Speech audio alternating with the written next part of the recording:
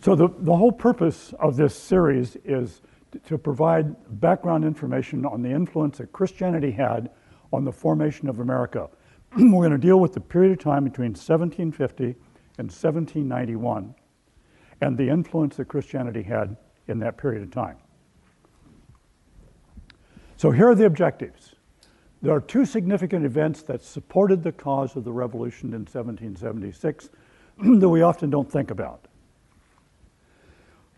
The other one is what type of scripture can be supported, what type of government can be supported from scripture? What was the status of the British colonies in 1750? And what's the significance of looking at our history starting in 1750? I mean, why not start in the 1400s or in 1812 or something? So we'll talk about why this is important. If you go online and you either ask friends or you're standing in a crowd and you ask friends that you believe America should be or has been or ought to be a Christian nation, you'll get these kind of comments. You're accused of being the American Taliban or being like the Islamic fundamentalists, or you're supporting the Inquisition and the Crusades, or you want to force your beliefs onto others, okay? If you go on and Google, okay, is America a Christian nation, you get this kind of craziness. The answer to the question is no. The U.S. Constitution is a wholly secular document. It contains no mention of Christianity or of Jesus Christ. Okay? Well, not true, but that's what America has never been a Christian nation. Well, America may be a Christian nation in language, but it's far from it in practice. How we treat people, how we manipulate, how we take advantage of, how we live in a country with so much wealth and there is so much poverty. For some people, that means it's not a Christian nation. Okay? They obviously have not read what life was like when Jesus walked the earth, because there was a significant amount of poverty in that period of time. So these are three of the founders of the country that claim in their writings and speeches that they gave that have been written that the country was founded on Christian principles. Benjamin Rush, okay, middle there, Charles Carroll, and Samuel Adams. I mean, we all know it's Sam because he's only got the one suit. Every picture you see of him will be that suit because that's all he had. His friends got together and got that for him, okay? So these are a couple of signers of the Constitution, George Washington and Alexander Hamilton. Both of them in their writings declared that the country was founded on Christian principles. These are jurists or legal minds. John Jay, who was the first Chief Justice of the Supreme Court of America. James Kent, who was an Associate Justice of the Supreme Court in New York. And Zephaniah Swift, who wrote a number of documents dealing with America's law. And in all of those, not every one, but a majority of them, he points out that the law was based on Christian principles as well as the country. Then we got these presidents that in their writings and in their speeches have declared that the country is founded on Christian principles. Got Lincoln, Truman, and Franklin Delano Roosevelt, of all people, and Dwight D. Eisenhower, amongst others, okay? So this was a great example that I ran across of this issue of is America a Christian nation and what do the courts have to say about it? So back in 1892, the Church of the Holy Trinity hired a clergyman from England. And there were a group that brought a suit against them because there was a violation of federal law forbidding the importation of foreign contract laborers, okay? So that went through the court system up to the Supreme Court, and David Brewer was the Supreme Court Justice at the time, and he wrote the opinion. And you can see in here with the little dots that the opinion was long, but I pulled out key pieces. No purpose of action against religion can be imputed to any legislation, state or national, because this is a religious people, this is a Christian nation. Okay? Now, the court had provided 87 precedents. They quoted founding fathers, US Congress, and state governments in those 87 precedents. Okay? That America is, in fact, a Christian nation. So Benjamin Franklin, who isn't thought to be the most religious of our founders, this was one of his comments. "I have lived, sir, a long time, and the longer I live, the more convincing proof I see of this truth, that God governs in the affairs of men." So the question that I had early on was, why do we even bother to study history? Why do we want to do that? Well, this was Santana's comments. "How we view our history determines the decisions we make in the present and ultimately decide the course of our future." And a quote of his that's often used is this one: "Those who cannot remember the past are condemned to repeat it."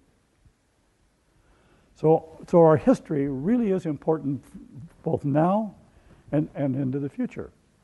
So this was Thomas Jefferson's comment: "History, by appraising them of the past, we enable them to judge the future." And one of my favorites is Daniel Webster. I mean, look at, the picture of him doesn't make you want to walk up and talk to him, but this is a gentleman that he believes that God told him to write a dictionary. Okay? Now think about that task. There were no dictionaries at the time, right? And he firmly believed that God said to him, "I want you to write a dictionary." So the first dictionary we had was in English, and this is the guy, okay? So this is his comment: "History is God's providence in human affairs." Now it's important as we begin to study history that we understand there are two general views of history. One of them is called the accidental views of history, that things just happen because they happen.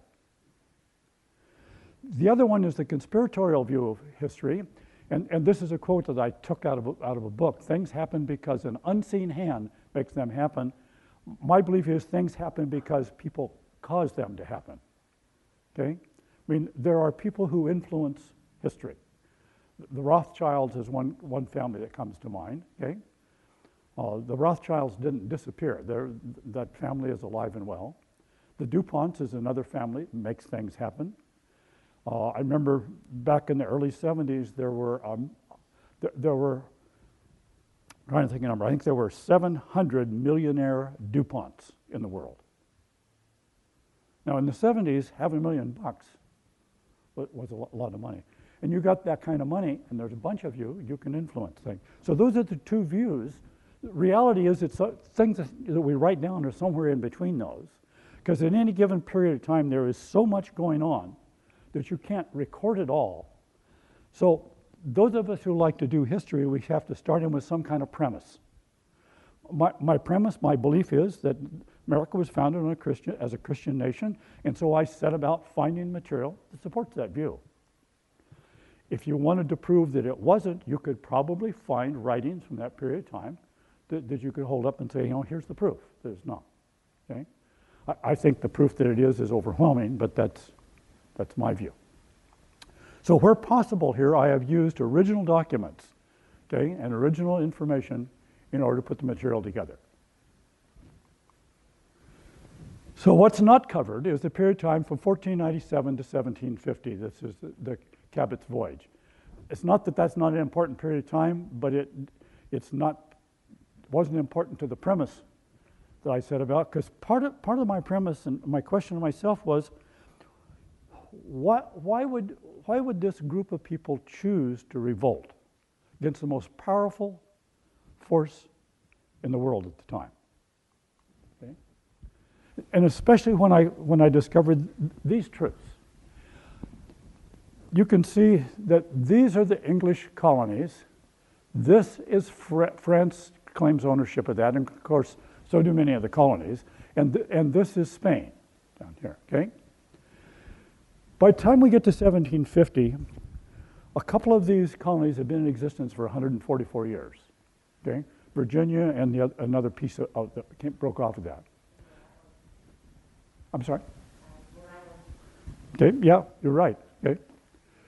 So local governments were well established. I mean, 140 years to pull this together. Well-established governments, all who were free were British citizens. They were fairly independent and very successful. This was the most successful place on the planet. So why would, under these circumstances, would they choose to go to war against a government that had won every battle on 5 continents? Okay? They were undefeated around the world for the most part. I mean, they've lost some little battle here, but in terms of wars, I mean, standing against the British was a bad move. So this is part of what helps me understand what was going on. Is there were a group of pastors in New England, and Alice Baldwin here has put together this beautiful little book. If you pick this up, and next time I'll try to remember to bring a couple of copies, the first 30 pages of this is probably about all you want to read, okay? Because it really is a dissertation. So you get a quarter of a page of information, and the rest of the page is reference, okay? So, but it's a good book. I mean, it's well done. So here's what was going on. Pastors in New England were attempting to understand the role of government. How does she know that? Well, this book is put together dealing with written sermons and letters that these pastors were sending back and forth to one another, trying to figure some of this out. They're going, what is our role as a pastor with our congregation with government? Okay? What type of government is supported by Scripture? What is our role then as a pastor in the government? And it turns out the people that we call founders were asking the same kinds of questions during about the same period of time. Okay? So here were some conclusions that these pastors reached. The relationship between an individual and God is a covenant relationship. And the relationship between government and the governed is also a covenant relationship. Okay? Governments that are supported by Scripture, the government structure supported by Scripture, are those that obtain their authority from God and from the governed. Those are the only governments that they could find that Scripture supported as being a positive influence. I mean, we've read enough of the Old Testament to know that there were some pretty evil governments out there. So we're not talking about just the fact that it's there, that it's supported, okay? The other piece that they found was that Scripture supports only those governments that are in compliance with natural law. Well, what is that? Well, that's God's law, according to these pastors. And it kind of boils down here to the protection of life, liberty, and property, which is reflected in our Declaration of Independence. We did life, liberty, and pursuit of happiness, and when we get there, we'll talk about why it went from property to pursuit of happiness. So this was one of the great minds of the time was Sir Edwin Coke. He did a lot of writing dealing with legal matters. So he was an English judge, and this is one of his quotes. The law of nature is that which God at the time of creation of the nature of man infused into his heart for his preservation and direction. It is the moral law called the law of nature. That's God's law. Okay?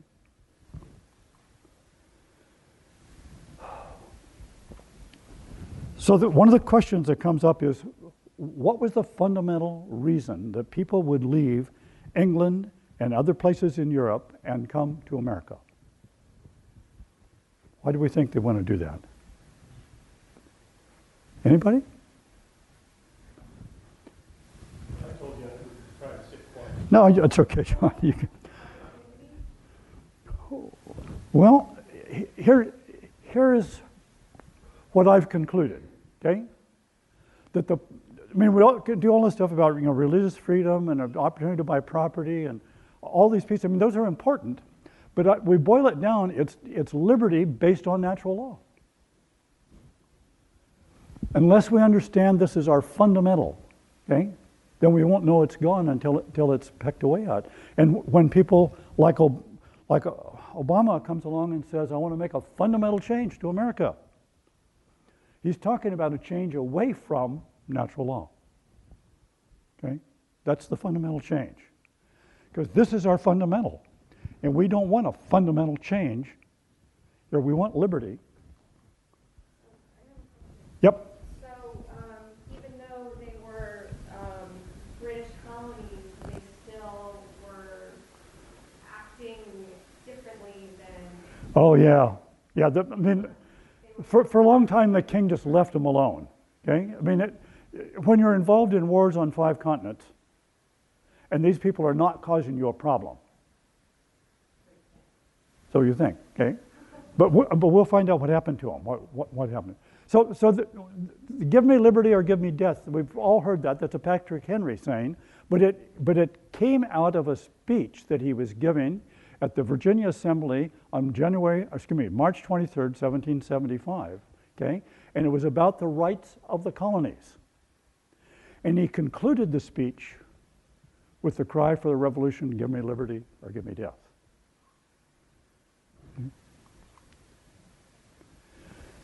So there were 2 major events, I believe, that happened that spurred a lot of this, that influenced the clergy, local governments, and the citizens in general.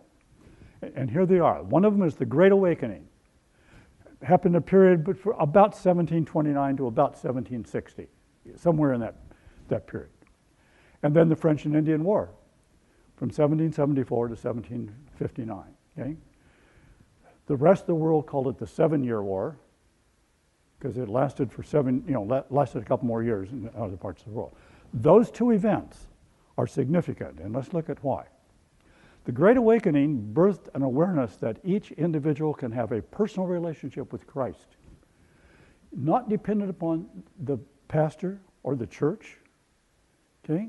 That's an individual situation.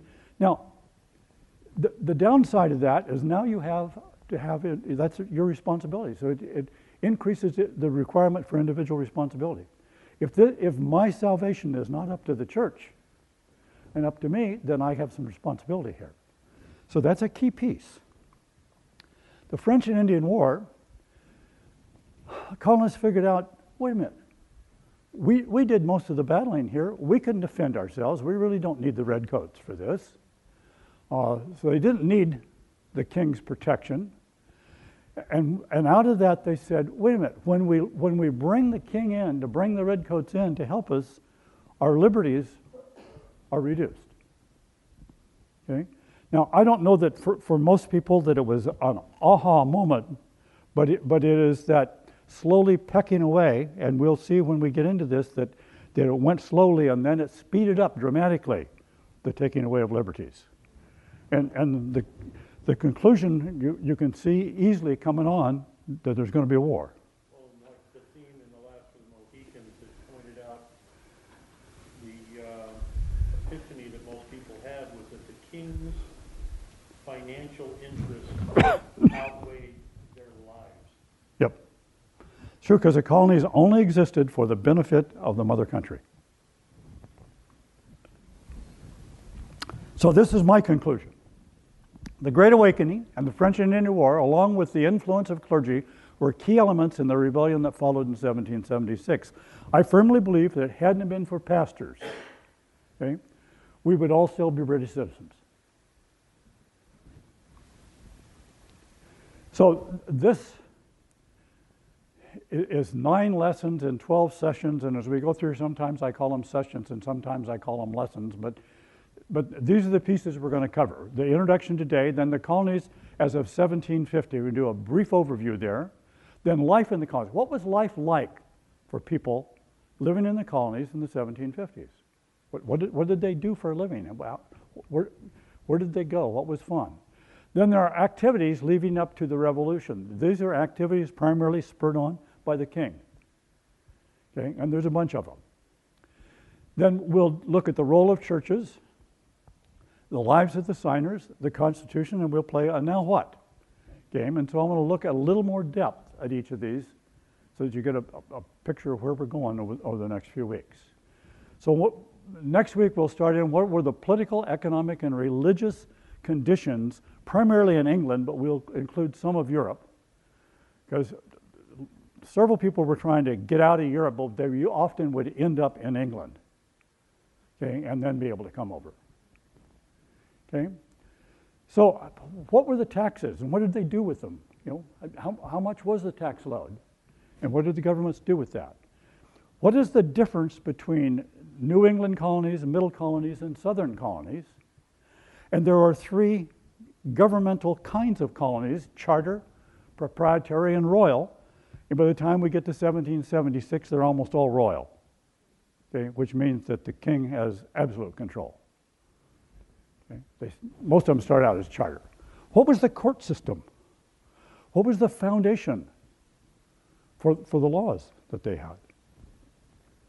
What about the Native Americans? What was the good news and bad news influence dealing with Native Americans? How involved were they and stuff, okay? How was land obtained? Most of the stuff we read in history books is we just took everything, okay? Well, for the most part, the land in the colonies was purchased. Now, was it a fair price? I doubt it, okay? But it was purchased. And Pennsylvania was one of the big ones, and where they bought it in pieces as it went across. What was the influence of France, England, Spain, and the Native Americans on daily life? What impact did slavery have, and how did that get started? Okay, and then the Great Awakening is going to get in here in several places because it has an influence over a long period of time. Then we'll start looking at individual lives in the colonies in 1750. So we're going to talk about what were the cultural differences based upon the country of origin, religion, and financial status in urban and rural. I mean, what were those cultures like? Okay, what was a colonial home like? What was transportation? How did they get around from one place to another? Okay. I mean, some stuff we read about roads, and when you get down and read a little more depth about roads, we're talking about a place where the brush was cut back, you know. So it wasn't paved road. What did people do for work? What was the significant role of women? Did women have a special role in that period of time? Okay? And if you really want to look at that, I'd pick up the book called Adams and read about Abigail, because most of the book is about Abigail. Okay?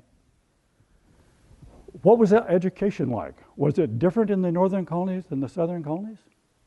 What did they use for a textbook? Okay. What kind of clothing did they wear? What did they do for fun? What was the role of the church, or churches? Okay. Then we're going to get into the activities leading up to the Revolution. And so this is some of those. So I'm going to start back a little bit earlier. Navigation Acts of 1650, 1796. And there's another set of those come around in 1774. Essentially what those said, listen, if you make a product in the colonies, let's say you make the product in Pennsylvania and you want to send it to Georgia, you have to put it on a vessel and send it to England, pay a tax, and then it's got to come back. And what you absolutely can't do is trade with any country outside of the colonies. You can't go to the Caribbean and trade. You want something from the Caribbean, okay? You have to get folks from England to go there and get it and bring it to England and then bring it over to you.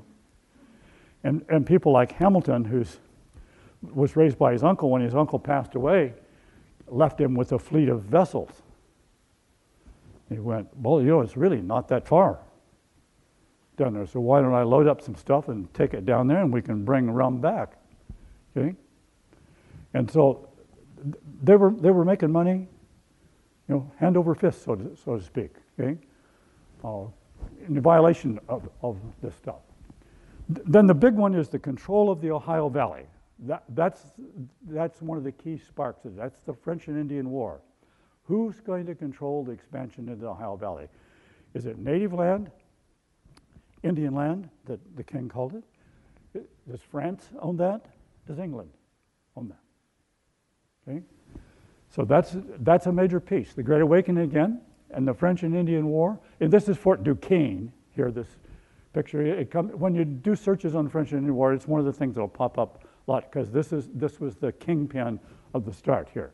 And then the proclamation of 1763 that said if you have property out there past the line that they put down through the Appalachians, you can't live out there, you're going to move back here.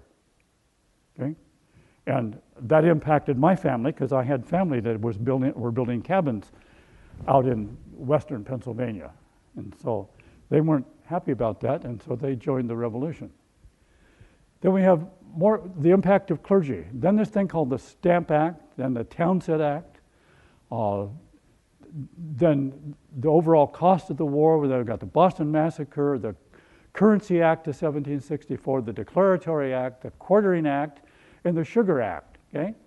These are the key ones. There were several others, but all of these, excuse me, impacted every one living in the colonies. And so you can see we just start pecking away at stuff here, okay? Now, we got that stuff. Now we just got to keep going. I just mentioned the Boston Massacre, but I stuck it up here again. So we got the Tea Act. They got the Gaspee Affair, which is kind of fun. The Intolerable Acts. Then this group called the Black Robe Regiment in their deal. Then we got Bunker Hill. Then we got the Concord and Lexington deal. And then the guys said, oh, let's get together and have a Continental Congress and figure out what we're going to do. Okay? And that was the final blow for the king. Okay? Because it looked like there were going to be a rebellion. And he'd deal with that. Then we'll do an in-depth look at the clergy. So who was Jonas Clark? I know John knows, but the rest of you know who Jonas Clark was? He's an interesting guy. We'll come back and talk about him because he was important here dealing with the Concord and Lexington area. Wentworth Cheswell.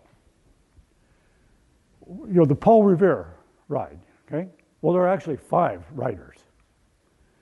And one of the more important ones is Wentworth Cheswell. Most of the people who showed up on the commons there to deal with the British were because of the work that he had done, spreading the word in the small villages.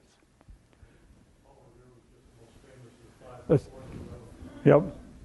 He was also a silversmith, and he did the image that we have of the Boston Massacre. Okay, he's the one that made that. Okay. Yeah. So, we got Reverend Dr. Matthew, we got Dr. Cooper, we got Whitfield, James Caldwell, John Peter Gabriel Muhlenberg, and Reverend John Wise. And we're going to look at each of those, okay, because they all had a significant impact on what was going on. Okay? There was this group called the Committee of Correspondence, where stuff was written primarily by Samuel Adams and his cohorts and sent out to the communities to be read. Where did they send it? They sent it to the churches. Okay. Then we're going to spend one whole lesson talking about the signers of the Declaration, about their lives, because there is a lot of misinformation out there about them, okay? And there's a couple of documents out that just get used over and over that are really inaccurate, okay? There's a book called The Lives of the Signers of the Declaration of Independence. That's written in the early 1800s. It's pretty accurate. And then there's The Wives of the Signers, okay? Those are 2 great references that we use to talk about these 50-some men. Then we get to the Constitution here, okay? So before the Constitution, we had the Articles of Confederation, and part of the discussion is going to be, why wasn't that effective? Why weren't they just able to go with that? Then we have the 2 conventions. Then we're going to talk about some of the framers. We're not going to go through. Some people have listed as many as 300. Okay, we're not. I'm going to pick a group of them that I've been able to get information about and say, here's what I know about these people. Okay. Then the great debate: Federalist or anti-Federalist? Do you want a strong federal government, or strong state governments? Which do you want? Okay? And these documents were written not as a book, but as individual documents that were published in local newspapers. And I got a kick out of one of the professors that I listened to. He said somebody else in the college gives the Federalist Papers to students to read who are law students. And they come back and go, these are really hard to read and understand. And his comment is, yeah, I know, that they were written for the farmers in the 1700s, and maybe someday your educational level will rise up to theirs. Okay? I mean, those that were literate in that period of time was not unusual for them to be able to deal with Latin and Greek. Okay? I mean, you couldn't go to college without mastering those two languages. Taught them in school? No, usually it's the pastor in the town that teaches those. Okay? But most people went to college at age 14, if they went at all. So we're going to look at how the Bible, how Scripture in the Bible influenced very specific areas of our Constitution. Because the founders quoted over and over what Bible verse they were using to get that piece in the Constitution. And you mentioned today is Constitution Day, right?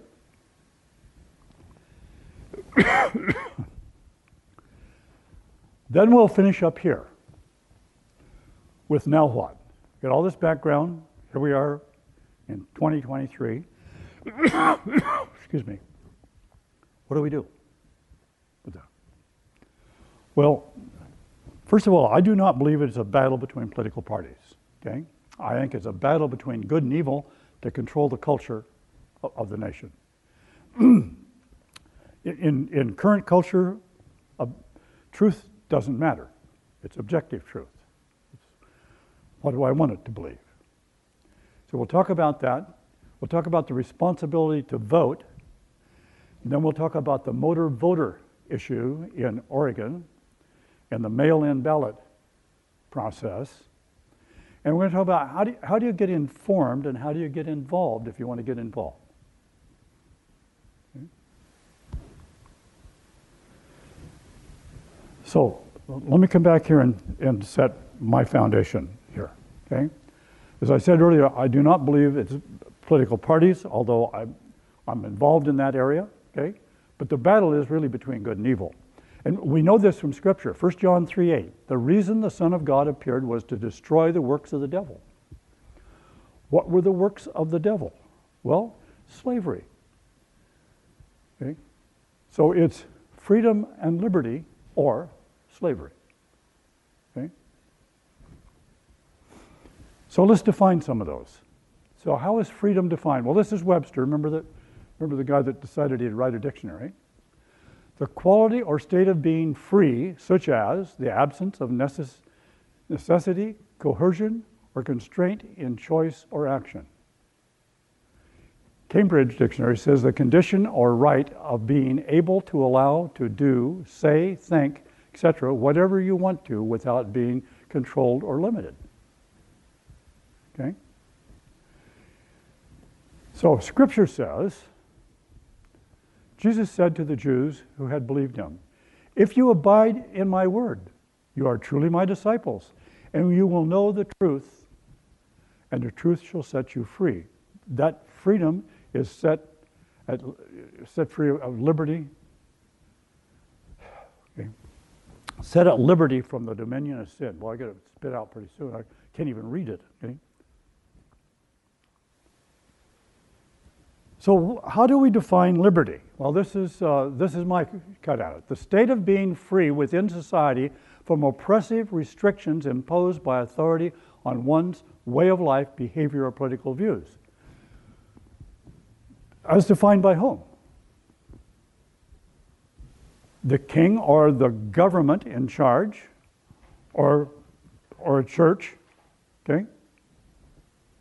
I want to be able to have my own beliefs here, and if I'm wrong, and if I'm wrong dealing with those areas that have to do with Scripture, then the solution for that is in the Scriptures. Right? Somebody said to me a long time ago, listen, you got questions about in the New Testament, the answer's in the Old Testament. If questions in the Old Testament, answers are in the New Testament. Okay? So these are not books that are separated, they're only separated by a number of years. So this is part of the rest of my foundation. I believe God's hand was on the founding of America from the very beginning for two primary reasons. As an example to the rest of the world of political and religious freedom based upon Judeo-Christian principles as found in the Scripture. Okay? I mean, God chose the Israelites. America chose God. Okay?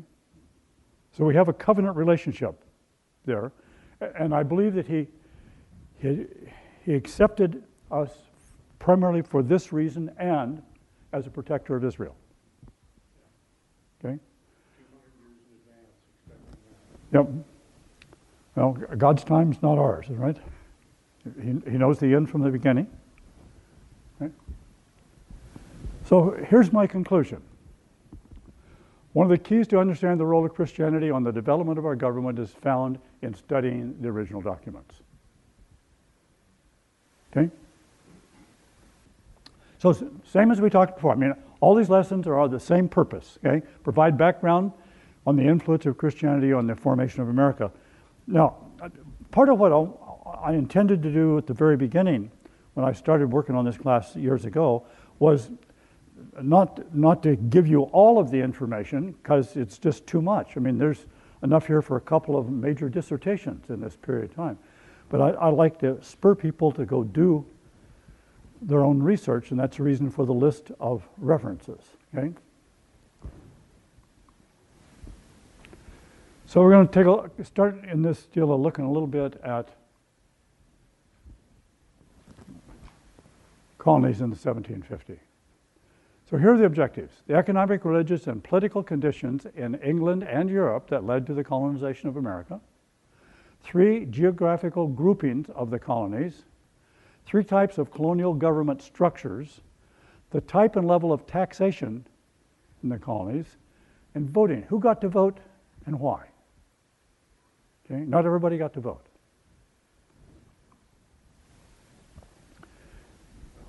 We're going to include the relationship between Spain, France, England, and Native American tribes in the colonies, the similarities and differences between slavery and indentured servants, we had both of those, the role of the Great Awakening on the development of the colonies. So in England, we're going to try to deal with economic, religious, and these political views as of 1750, I think, yeah. So here's the deal in England. Very high unemployment at about the period of time leading up to this, so probably 50 or 60 years leading up to this point in time, okay? There was a conversion of large farms to sheep ranches, and that put the tenant farmers out of business, okay? They had big landowners, had tenants that they leased out pieces to, and the big landowners said, no, that's too much hassle dealing with these folks. I'm just going to go to sheep, and it takes fewer people, and no, we don't need you anymore. Okay? So most of them moved to towns and became what they called the sturdy beggars. Okay? There was high inflation. There was an influx of gold and silver into England and into Europe from the New World. Okay? Not out of our colonies directly, but indirectly. Okay? Came up from the south. So that inflation, it was rampant in some places. It was more than 100% a year. Here's the piece of good news. Small farmers in England and the few in Europe that were able to own land, okay, they figured out if they sold their land, they could use that money to come to the colonies and purchase a much larger piece of land. Wouldn't have a building on it, okay? Because ownership in most of Europe and in most of England at this time was tentative. Yeah, I've got a document, okay, but the king can revoke that at any time.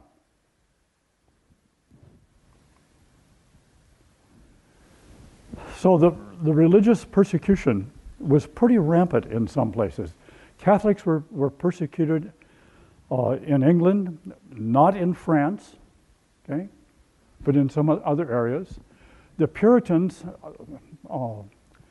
the English didn't care for the Puritans. They wanted to reform the Anglican Church to a Protestant model without the king as a head. Well, you can suppose that didn't go over real well because he's the head of the church. Then there was a group called Separatists. They wanted to break away from the Anglican Church.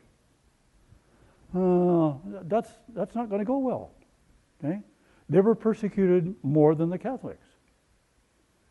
Okay? In the colonies in the early years, Catholics could not vote, okay? Could not own property, I think with the exception of Georgia. Okay?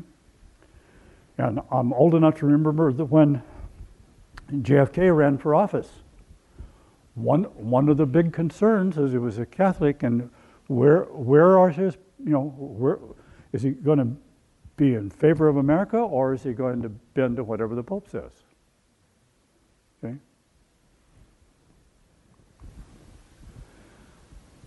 Oh, the Quakers. The Quakers are an interesting group. Some estimates that are by 1665 there were 65,000 of them in England. Okay, they refused to serve in the militia, so some of them had been sent over here. They refused to serve in the militia here also. Okay, they refused to pay taxes whether they were there or here, and they refused to take an oath to the king. Okay.